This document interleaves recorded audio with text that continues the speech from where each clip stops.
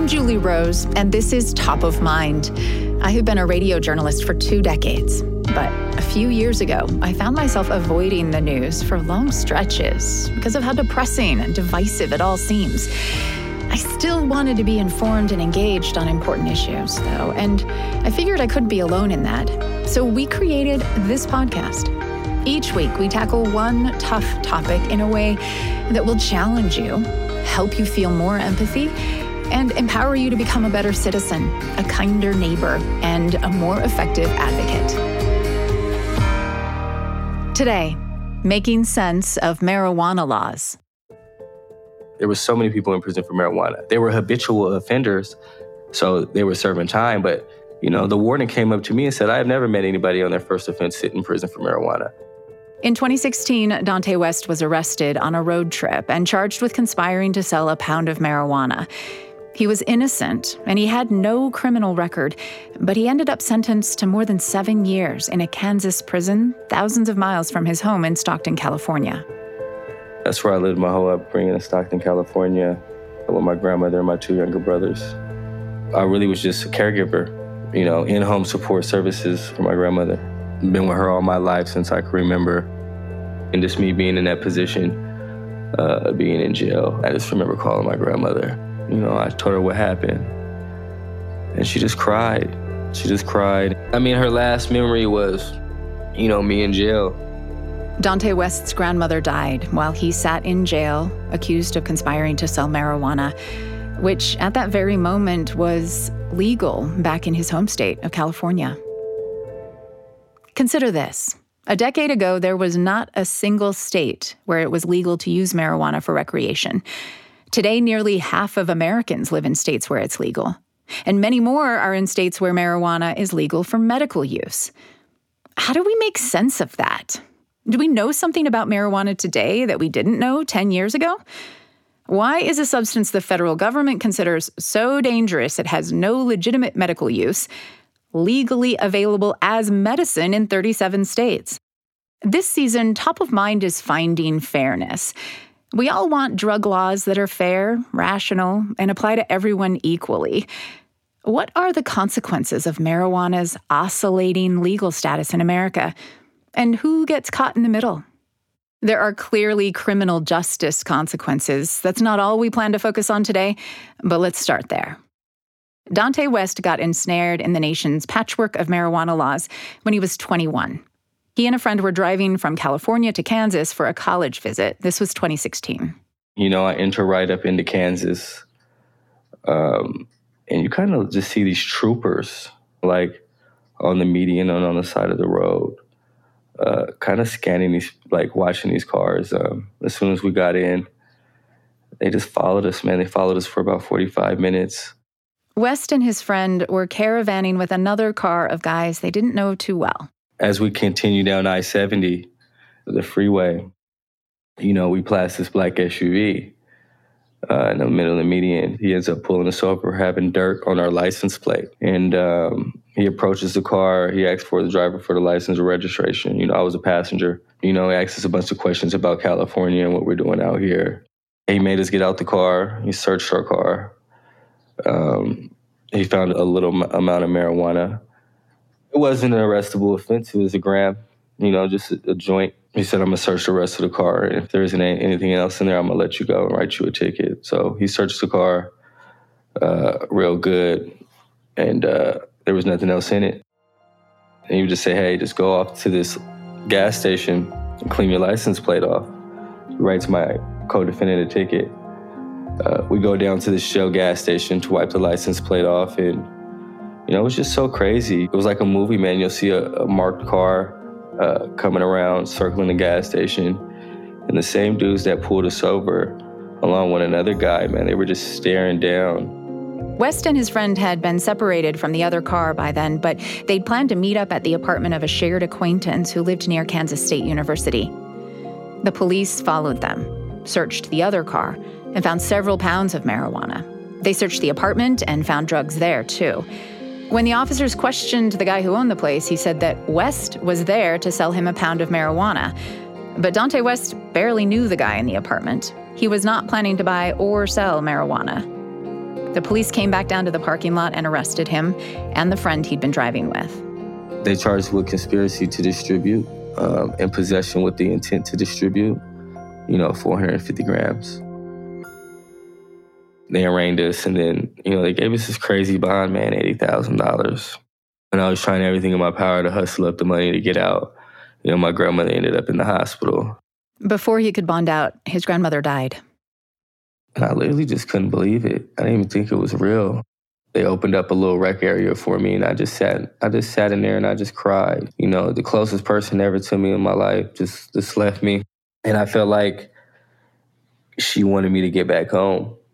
So I ended up getting back when my brother's choosing a foster family, preparing for the worst, just in case I had to, go to prison. And he hired a lawyer. But when it came time for his trial, West learned that the lawyer had been sick and didn't do anything to prepare a defense. The lawyer planned to ask the judge to postpone the trial. We go in court the next day. The judge denies the motion and says, you had this case for, a while now, and, you're going to go to jury trial tomorrow. So I go to trial, and the state's informant got on stand and said I was going to sell him a pound of marijuana. That's the only evidence the state has. And at that point, all my co-defendants, 2 had got probation, and 2 had went to prison. They had took plea deals, and the only plea I was ever offered was 8 years. So that's why I went to jury trial. I imagined myself getting off, right? But it didn't work out that way. And what about the guy who testified against you? He was never charged. Only later did Donte West learn the guy who pointed the finger at him got a deal to testify in exchange for avoiding prosecution. That was never disclosed in court. The jury convicted West, and he hired a new lawyer for the sentencing phase. He pulled these statistics out, and he said, man, 5% of people in the last 5 years went to prison for marijuana. It's crazy because most counties you would get probation. He put these statistics to the judge, but ultimately, man, he gets on stand and says, man, I don't want marijuana in my college town. You're going to go to prison for it. I was sentenced to serve 7 years and 8 months in prison for this pound of marijuana. I was able to bond out one more time and fly back to California. And this was like my final goodbye to my brothers. And this was like a pivotal point in my brain. Just riding to the airport, I literally took a glance in the back seat, and, I just see my brothers crying as we get closer to the airport. And I'm like, what's wrong? And it's like, man, we lost everybody. We ain't gonna never see you again. And it just put a jolt of just motivation in me. As soon as I get to prison, I see these guys, walking by. I'm sitting in the cell, and I'm like, where y'all going? They said, we're going to the law library. And I was just going there every day, once I got the opportunity. I had figured out this clemency process where, a governor could shorten your sentence. And I was just like, man, I'm going to get out through clemency. I wrote 125 state representatives, and, 4 legislators wrote me back. One dude came and see me, a Republican guy named Willie Dove. And he said, I'm going to do everything I can to get you out of prison. I didn't know they were making laws for first-time offenders, especially for a pound of weed, getting 7 years, 8 months in prison. And then you look at the state that's right over in Missouri, and, marijuana is going crazy. They're selling out 48 hours, and they consider Kansas City, Kansas, and Kansas City, Missouri really the same state. Clemency did not happen for West, but he kept writing motions to get his conviction overturned, arguing that his original legal representation was ineffective and that the prosecution had failed to disclose the deal they struck with their key witness. Finally, after 3 years and 8 months in prison, I ended up getting a call from my attorney saying that the DA has agreed to your motion. I had a meeting with the DA and told him how I didn't want a felony and how it would affect Black America and voting and, loans, and I got to take care of 2 brothers. And ultimately, it was exonerated, and the judge granted it. Donte West was released from prison in 2020, and the exoneration meant the conviction was wiped from his record. He now advocates for the release of other people incarcerated for marijuana charges as a legal fellow with the Last Prisoner Project. Despite the fact that the majority of Americans live in jurisdictions where cannabis has been made legal, there remain tens of thousands of people who are incarcerated on the local, state, and federal level for nonviolent cannabis-related activity. This is Natalie Papillion. I'm the Chief Operating Officer at Last Prisoner Project, which is a national nonpartisan nonprofit dedicated to cannabis criminal justice reform. The Last Prisoner Project offers pro bono legal counsel with the goal of overturning marijuana convictions, clearing records, and helping people like Donte West rebuild their lives. When I talk about the work we do at the Last Prisoner Project, people are often surprised, whether they live in a legal state or they've just been following the news. Everyone assumes cannabis is legal now.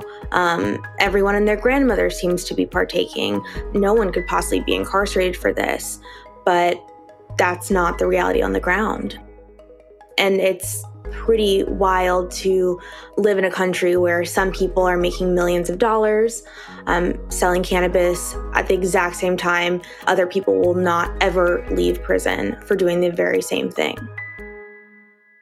These people who are serving life without the possibility of parole, those are nonviolent marijuana offenses? Nonviolent. Oftentimes, our constituents who are serving life sentences got those life sentences because they were sentenced under habitual offender laws, many of which are relics from sort of our very tough on crime, war on drugs related era in this country. Those past offenses are generally drug related, oftentimes cannabis related. They have nothing to do with, violence. Who is most likely to be in prison on a marijuana charge right now in this country?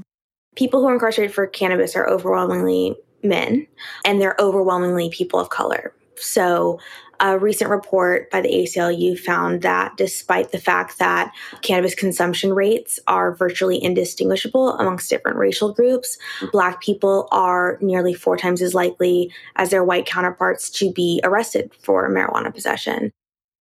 Are there people who are in state prisons serving cannabis sentences in states where it's now legal to do the things that they were imprisoned for? Unfortunately, yes. There still remain thousands of people who are incarcerated in now legal states for cannabis, which is wild. I think one of the common misconceptions is that when a state chooses to legalize, they sort of open the prison doors and people who were incarcerated for that activity are released.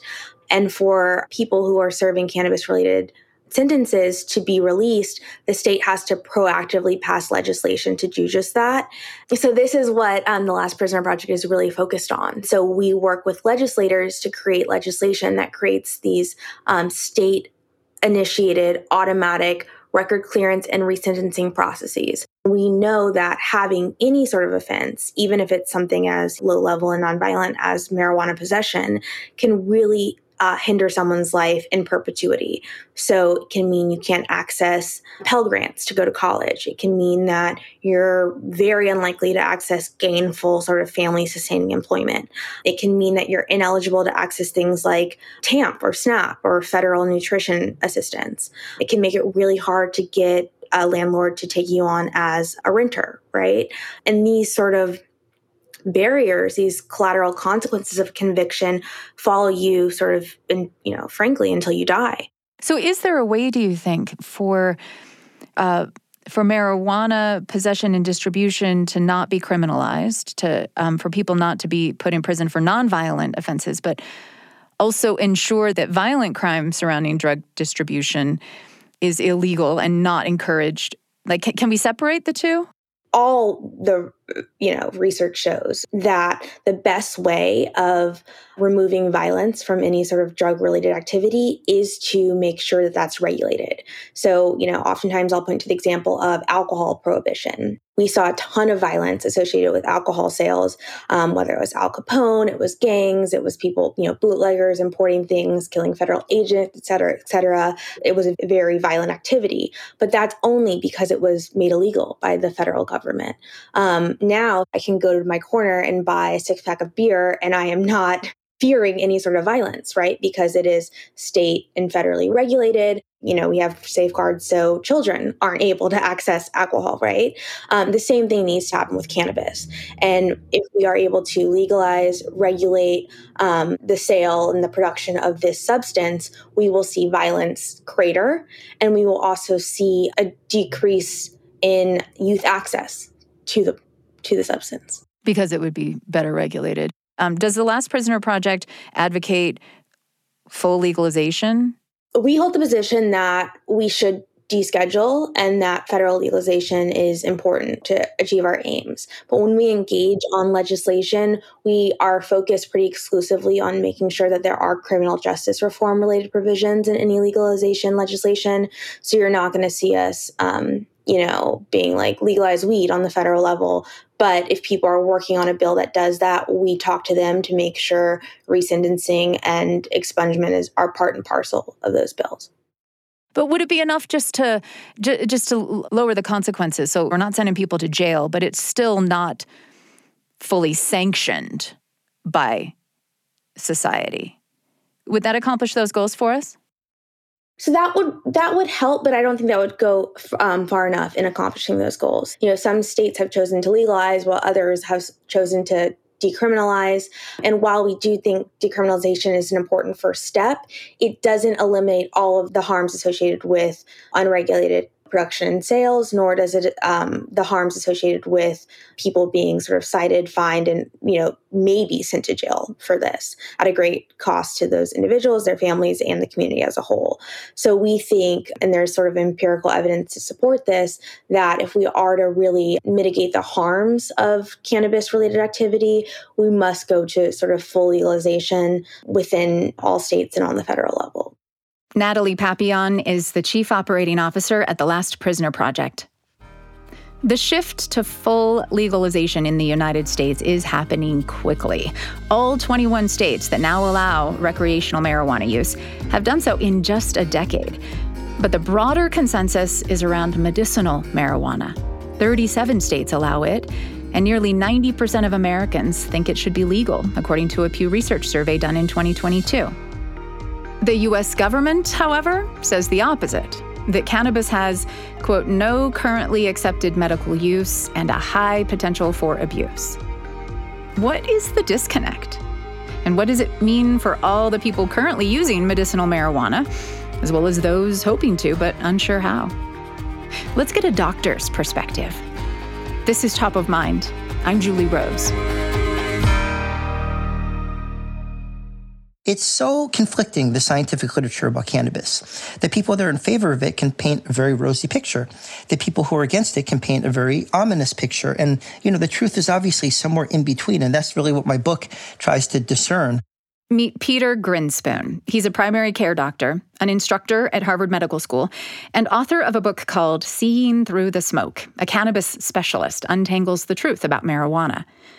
Even in states where medical marijuana is legal, like Massachusetts, where Dr. Grinspoon practices, few doctors have the education or clinical experience they need to comfortably answer questions from patients about marijuana, much less recommend it.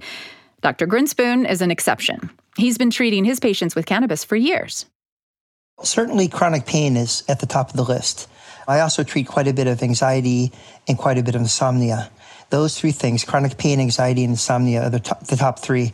I also treat quite a bit of PTSD, depression, colitis, fibromyalgia. There's a whole variety of conditions. And then not to neglect chemotherapy-induced nausea and vomiting and other cancer-related symptoms.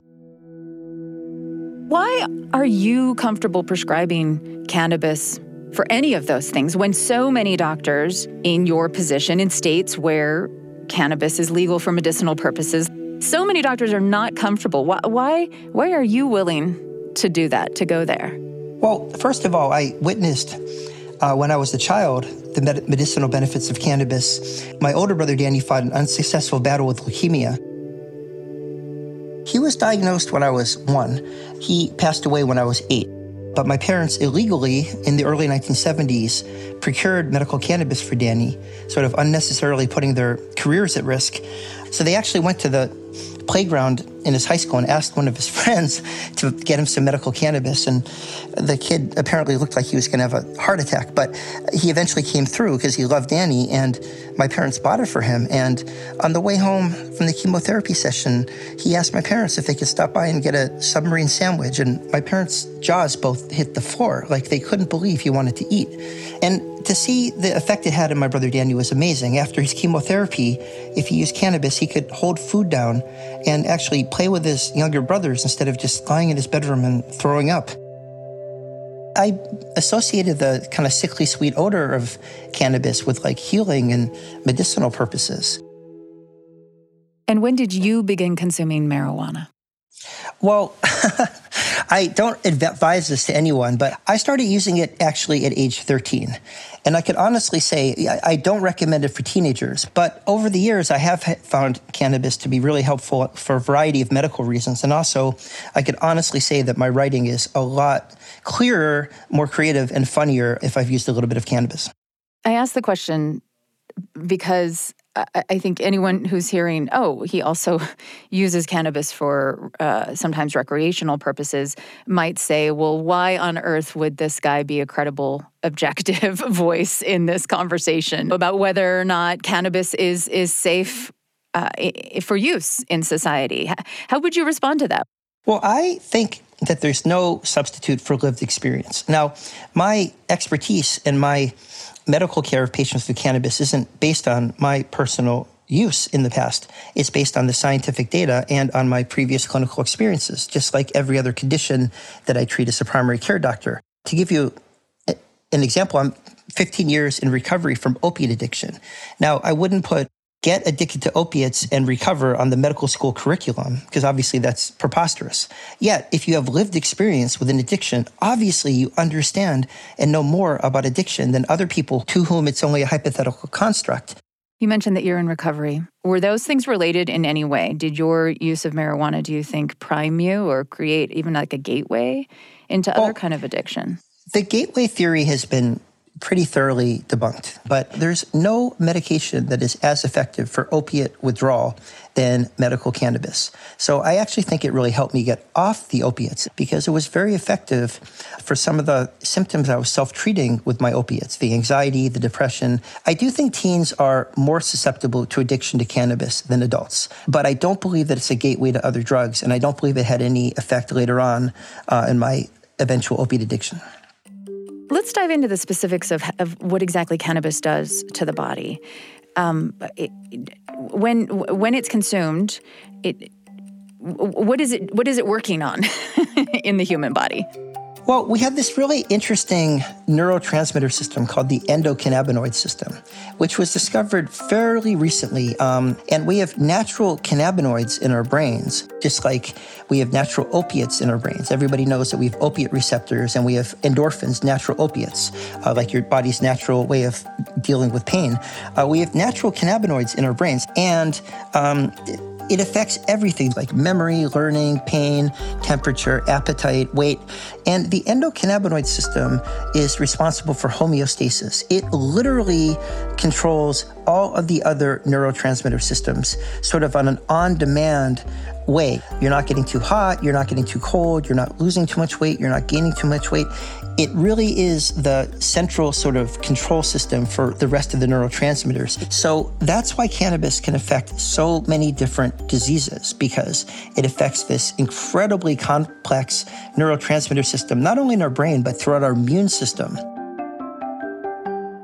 So give me an example of how cannabis is affecting some aspect of the endocannabinoid system when you're recommending it in a patient. Well, cannabis is very good for controlling pain. There are cannabinoid receptors both in our brain and in our spinal cord and in our immune system.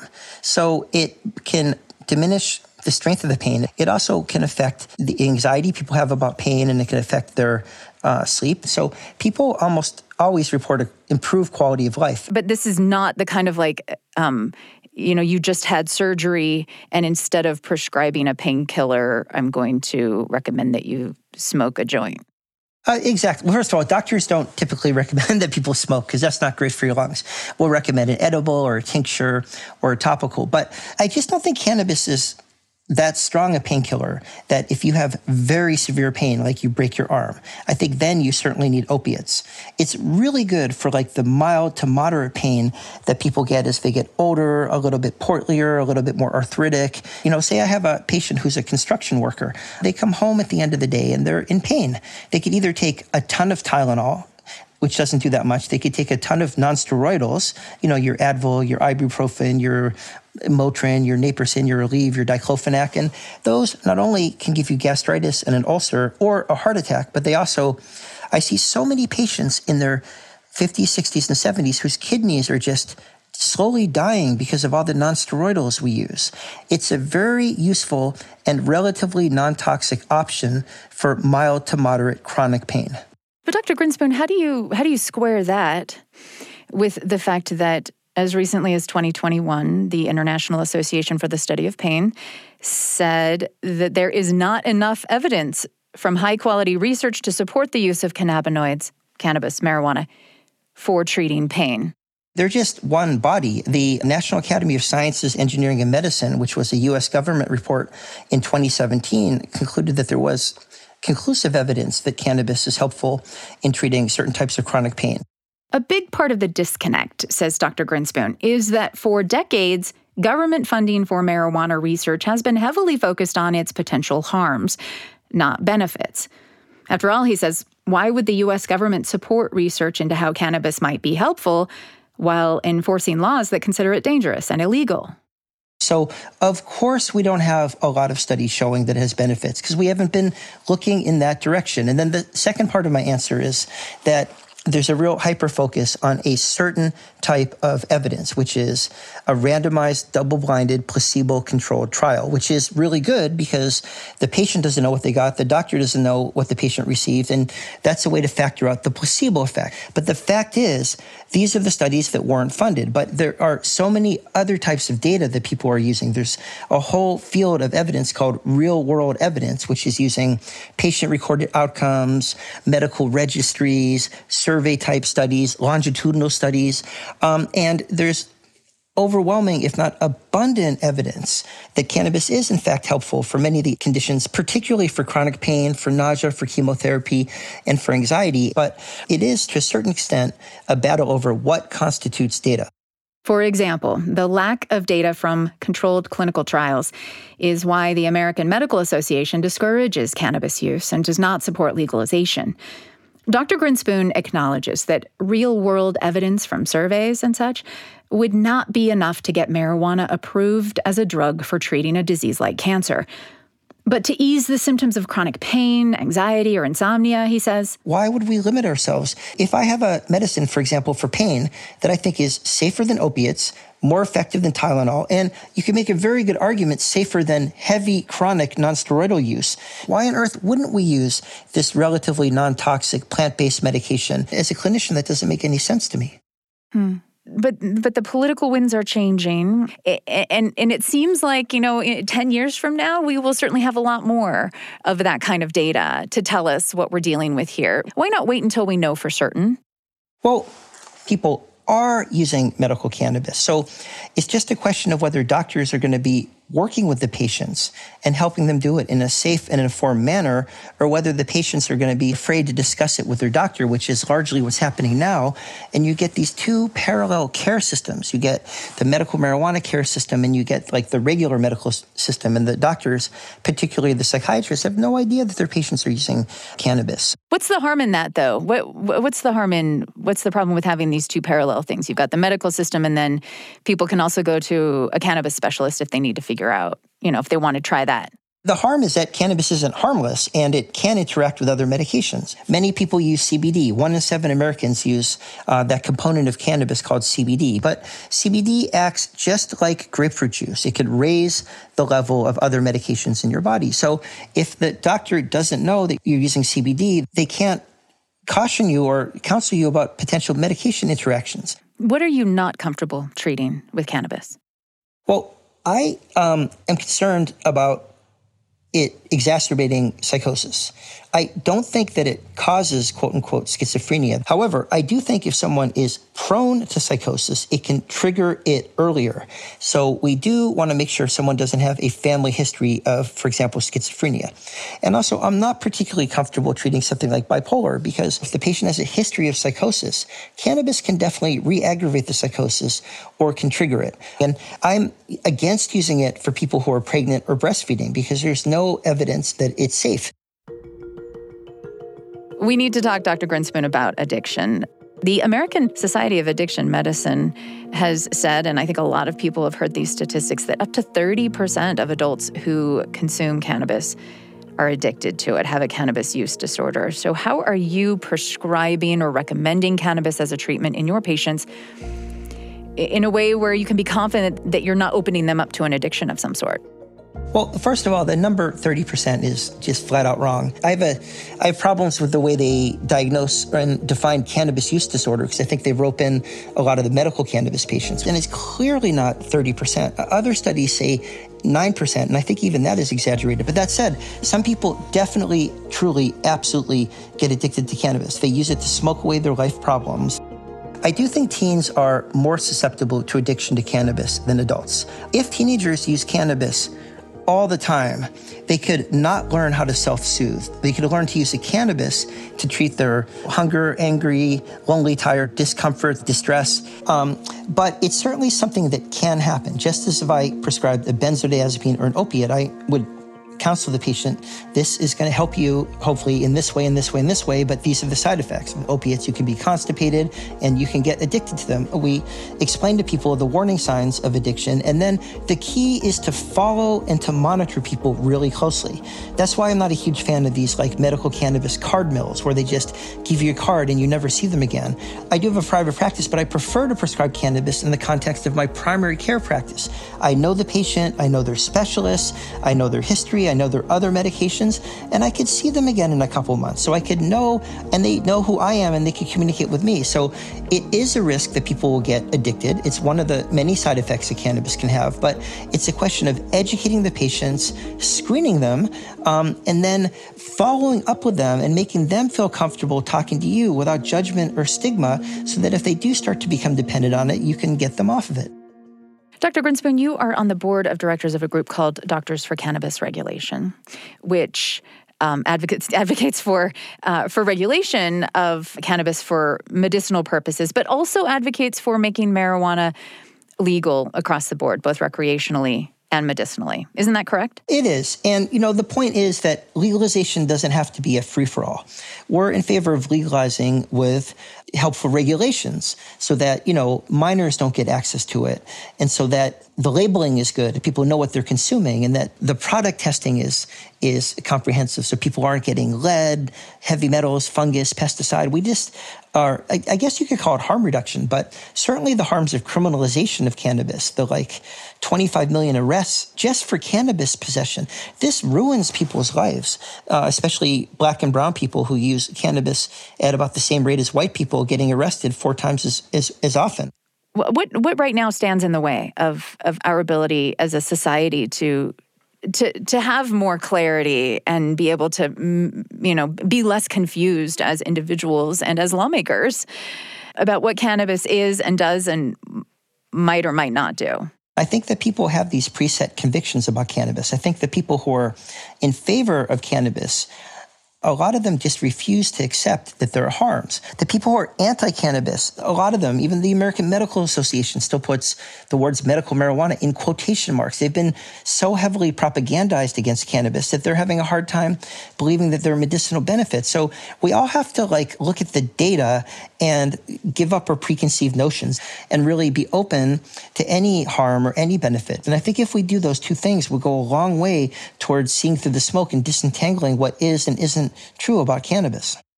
Peter Grinspoon is a primary care doctor at Massachusetts General Hospital who's been treating patients with cannabis for decades. He's a professor at Harvard Medical School and has a new book called Seeing Through the Smoke. A cannabis specialist untangles the truth about marijuana. Dr. Grinspoon, thank you so much for taking time today. Thank you so much for these great questions. What is it about marijuana that makes the issue of legalization so hard for us? Why are we so stuck in these two competing all or nothing narratives? And what's interesting to me about pot is how widely divergent cultural views about it have been. I don't think any other drug has gone through such reputation transformations. A look at that history might help us to find some clarity. I'm Julie Rose. This is Top of Mind.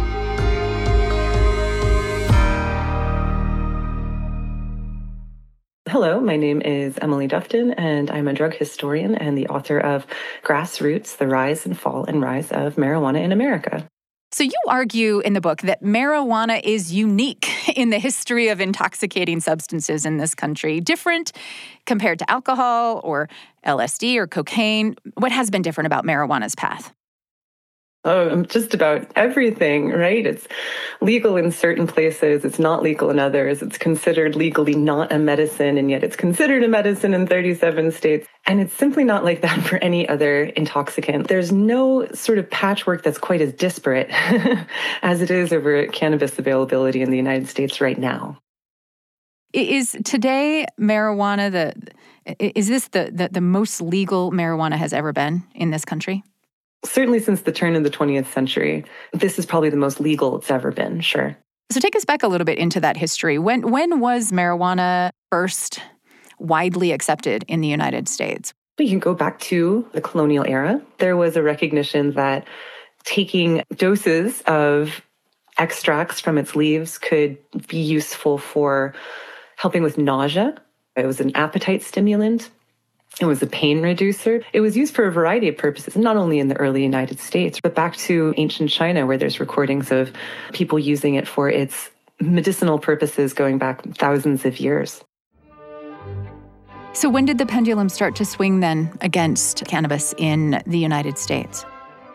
Well, it started changing a little bit toward the end of the 19th century, when the patent medicine industry had really exploded, and there were really no controls or limitations over what Americans could buy if it was called a medicine and sold at a drugstore. So you could get heroin preparations, you can get morphine, you could get cannabis preparations.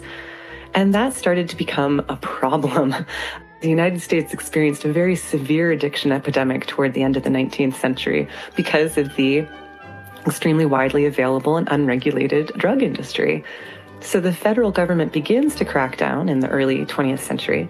So with the 1906 Pure Food and Drug Act, that required honest labeling of what was in these tinctures, so you'd know if you were getting opium, instead of wondering why you were going through withdrawal without a dose.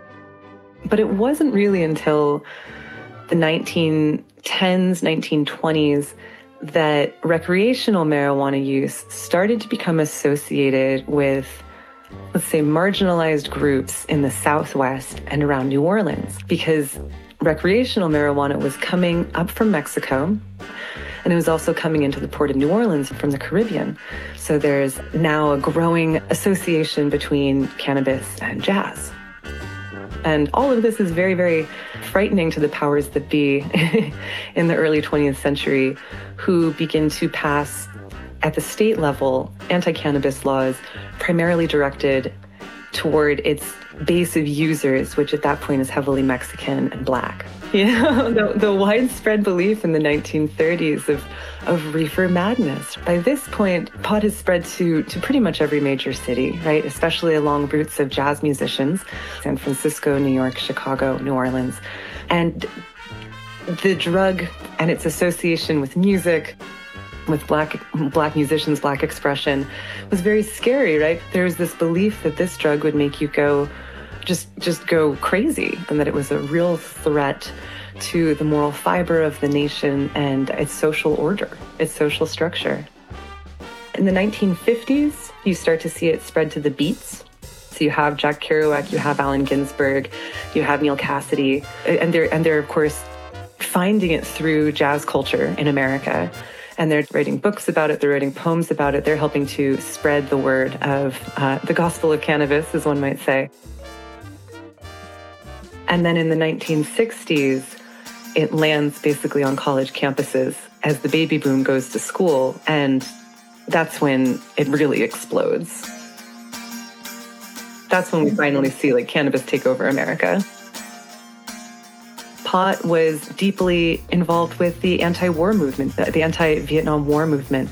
It was deeply involved in civil rights protests. Feminists are smoking pot. The Chicano movement is smoking pot. The Black Panthers are smoking pot. The one thing that brought everybody together was pot. Because to them, there was a social significance to the drug. It was almost the opposite, like the mirror opposite of the staid 1950s man in the gray flannel suit who drank whiskey and supported the Vietnam War and was like, the Eisenhower era that so much of the social movements in the 1960s were actively rebelling against. And what was the government reaction then? And this is where Richard Nixon makes it a Schedule I substance, and he declares that it is federally illegal to possess or use the drug because it has a high potential for abuse and no medical value, or at least that is what his Attorney General, John Mitchell, determines when they passed the Controlled Substances Act of 1970. So in Schedule I, these are the drugs that are the most restricted, the most highly controlled, because they're believed to have a very high potential for abuse and no medical value. And this goes down in decreasing levels to Schedule V, where these drugs have a high medical value and a low potential for abuse. So Schedule I has drugs like heroin and LSD. Schedule V has drugs like Robitussin, things that maybe you need a prescription for. You can kind of get them over the counter, things with maybe a small amount of codeine or something like that. Why did the Nixon administration put marijuana in the most dangerous category? That goes back to Nixon, who really disliked what the drug stood for. Remember, he's president in 1968, 1969, 1970, when there are massive protests against his war policies going on in his backyard all of the time. He sees people smoking pot on the National Mall, wearing their tie-dye, protesting against the war. And he tries very hard to essentially use the drug as a way to quash the anti-war movement. You can't arrest people for protesting, right? That's our First Amendment right. But you can go after their drug use, especially if you associate it with the counterculture that you so dislike. So he kind of originally places pot in Schedule I, and he says, this will be my compromise to Congress, because Congress is a bit unsure about this placement. He says, I'll bring together a commission and they'll study marijuana use in America and they'll make the recommendation of where it should belong within the Controlled Substances Act schedule. So he brings together this commission. It's sort of nicknamed the Schaefer Commission because its leader was Raymond Schaefer, who is this former Republican governor of Pennsylvania, who is kind of angling for a federal judgeship. And there was some kind of rumors that maybe Nixon picked Schaefer because he could hold that judgeship over him, kind of a quid pro quo. You give me what I want, that negative report on pot, and I'll give you your judgeship. And so Schaefer embarks on 2 years of studying the problem in the United States. And in 1972, he and his commission published their findings. They come out with responses that are the exact opposite of what Nixon is looking for. They say, well, about 24 million Americans have used this drug, about 11 million are regular users, but they're not criminals, they're not mad, they're regular people like you and me, and by really targeting this drug and arresting them and giving them these criminal backgrounds, we're doing more harm than good. We believe that the drug should be decriminalized. It shouldn't be scheduled at all. Nixon does not like these conclusions. He receives the report, says that marijuana will never be legalized in the United States, and essentially throws it in the trash and never talks about it again. And that is why marijuana remains a Schedule I drug today. What happened after Nixon resigned?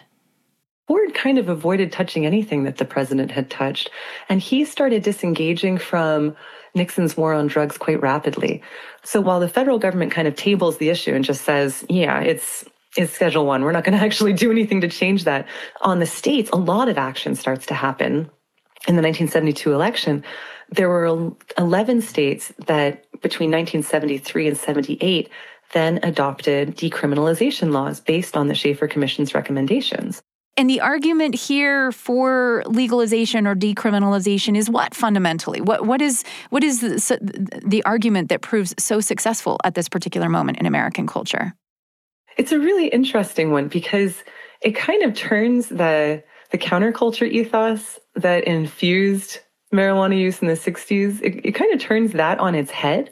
So Keith Stroup, who is the founder of NORML, a national organization for the reform of marijuana laws that forms in 1970, he kind of tried to make marijuana grow up a little bit, right? As the baby boomers were aging, they're graduating college, they didn't want to stop smoking pot, but they also didn't want a criminal record. So NORML is there promoting it as, I am an adult, tax-paying American individual, and I prefer to do this rather than drink a beer or have a glass of whiskey at night.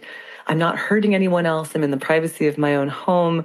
It's ridiculous for you to assign criminal blame to me for this activity, which is clearly widespread and clearly not causing any problems, or so Stroup would say.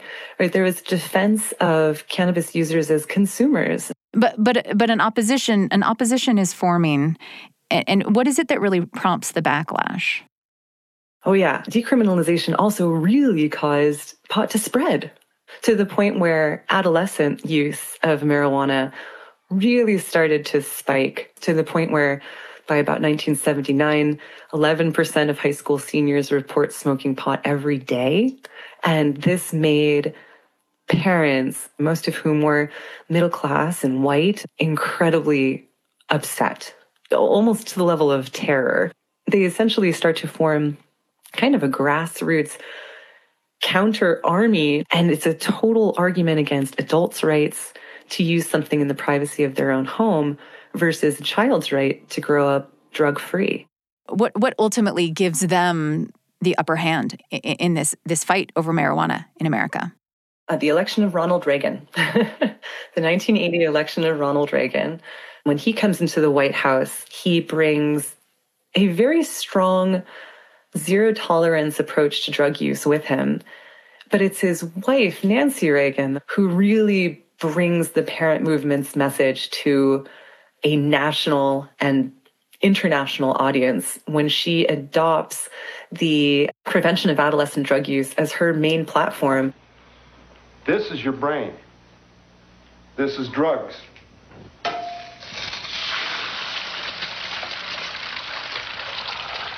This is your brain on drugs. Any questions? These ads and everything, that they're so memorable and kind of hokey, right? But they worked. The rates of adolescent marijuana use absolutely plunged from their highs in the late 1970s. And during the early 1980s, when Just Say No is taking off, rates of illicit drug use in the United States are dropping, especially among kids.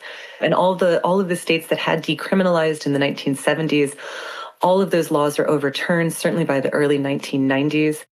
Okay, so I was a kid in the 80s, and I can tell you that all those TV ads and after-school specials had a big impact on my generation. That period also transformed the nation's criminal justice system. While First Lady Nancy Reagan was encouraging us to go drug-free, President Ronald Reagan was revitalizing the war on drugs, increasing enforcement, and making 3 strikes laws standard. The number of people in prison for drug offenses skyrocketed. At the same time, another swing of the pendulum was percolating as people rediscovered marijuana's medicinal capabilities. Gay communities in New York and San Francisco by the early 1980s are being just devastated by HIV. People got very, very sick very, very rapidly. And a couple of activists who were involved in the gay rights movement and also with marijuana started to realize that cannabis helped with a lot of these really awful symptoms of HIV. And they really transformed the reputation of this drug from something that was seen as this demonic presence that was destroying kids' chromosomes and ruining the future of America to a potential therapeutic for a group of individuals who were so sick but had really no other sources of care or concern. And this transformation from social menace to medicinal therapeutic ultimately was strong and powerful enough to pass the first medical cannabis law in California in 1996, and now 36 more, including Washington, D.C., in the, going on 30 years since.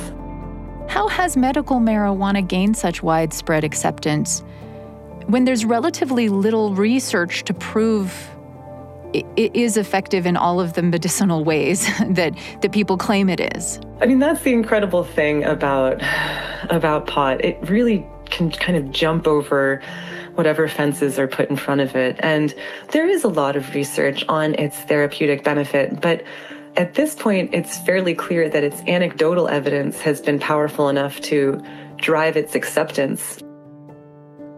What has driven the subsequent move towards legalizing recreational use? What starts to change in about 2010 is the addition of the racial component to the larger conversation about cannabis's legality. It was the growing number of legalization advocates that started forming in the wake of the passage of medical laws that made the connection. There's this huge number of arrests of Black people in the United States, and a lot of them are being arrested for marijuana possession. And it doesn't make very much sense that the cancer patient can have it legally, but this young Black man cannot, and now he's going to face 20 years and it's going to ruin his life. They started making very powerful arguments for the legalization of recreational use on the basis of social justice. And I mean, these conversations were heating up nationally in the 2010s, and that conversation for legalization just piggybacked right on it and has become by far the most powerful argument in favor of legalization that we've seen yet. Interesting. So, Emily Dufton, what lessons do you take when you step back and look at the arguments we're having, the choices we're making as a nation and as states about cannabis today? What are the big lessons that you draw from this cyclical history that you've identified? I guess my big takeaway is that if it ever seems simple, it's not. It's always more complicated. It's so funny, right? Because we always say like, oh, when we talk about drugs, we should be rational, we should be clear-eyed. And yet we can't, right? Because drugs go to like these core emotions that we have about things, right? Our children's safety, our freedom as individuals, things like that. So it's very hard to make these rational laws because we're always caught up in emotion. Pot's a very emotional drug. People really care about it, right? It brings people into the streets for or against it. But I think that's the thing. If we kind of probe this emotion and we see what it's really about, then we can try to make laws that are, I mean, I know I sound like a hippie, but I would like laws to be compassionate and protect public health and protect public safety, but take care of individuals at their core. And to find a way to do that with cannabis is, I think, we're working toward it right now. I think we're having conversations unlike we've ever had before. Emily Dufton is a drug historian and author of Grassroots, The Rise and Fall and Rise of Marijuana in America. Top of Mind is a BYU Radio podcast. Today's episode was produced by James Hoops, Cole Cummings, and Vanessa Goodman, with help from Samuel Benson and me. Our sound designers are Brandon Lewis, Christian Makatel, and Mitchell Towsley. I'm Julie Rose.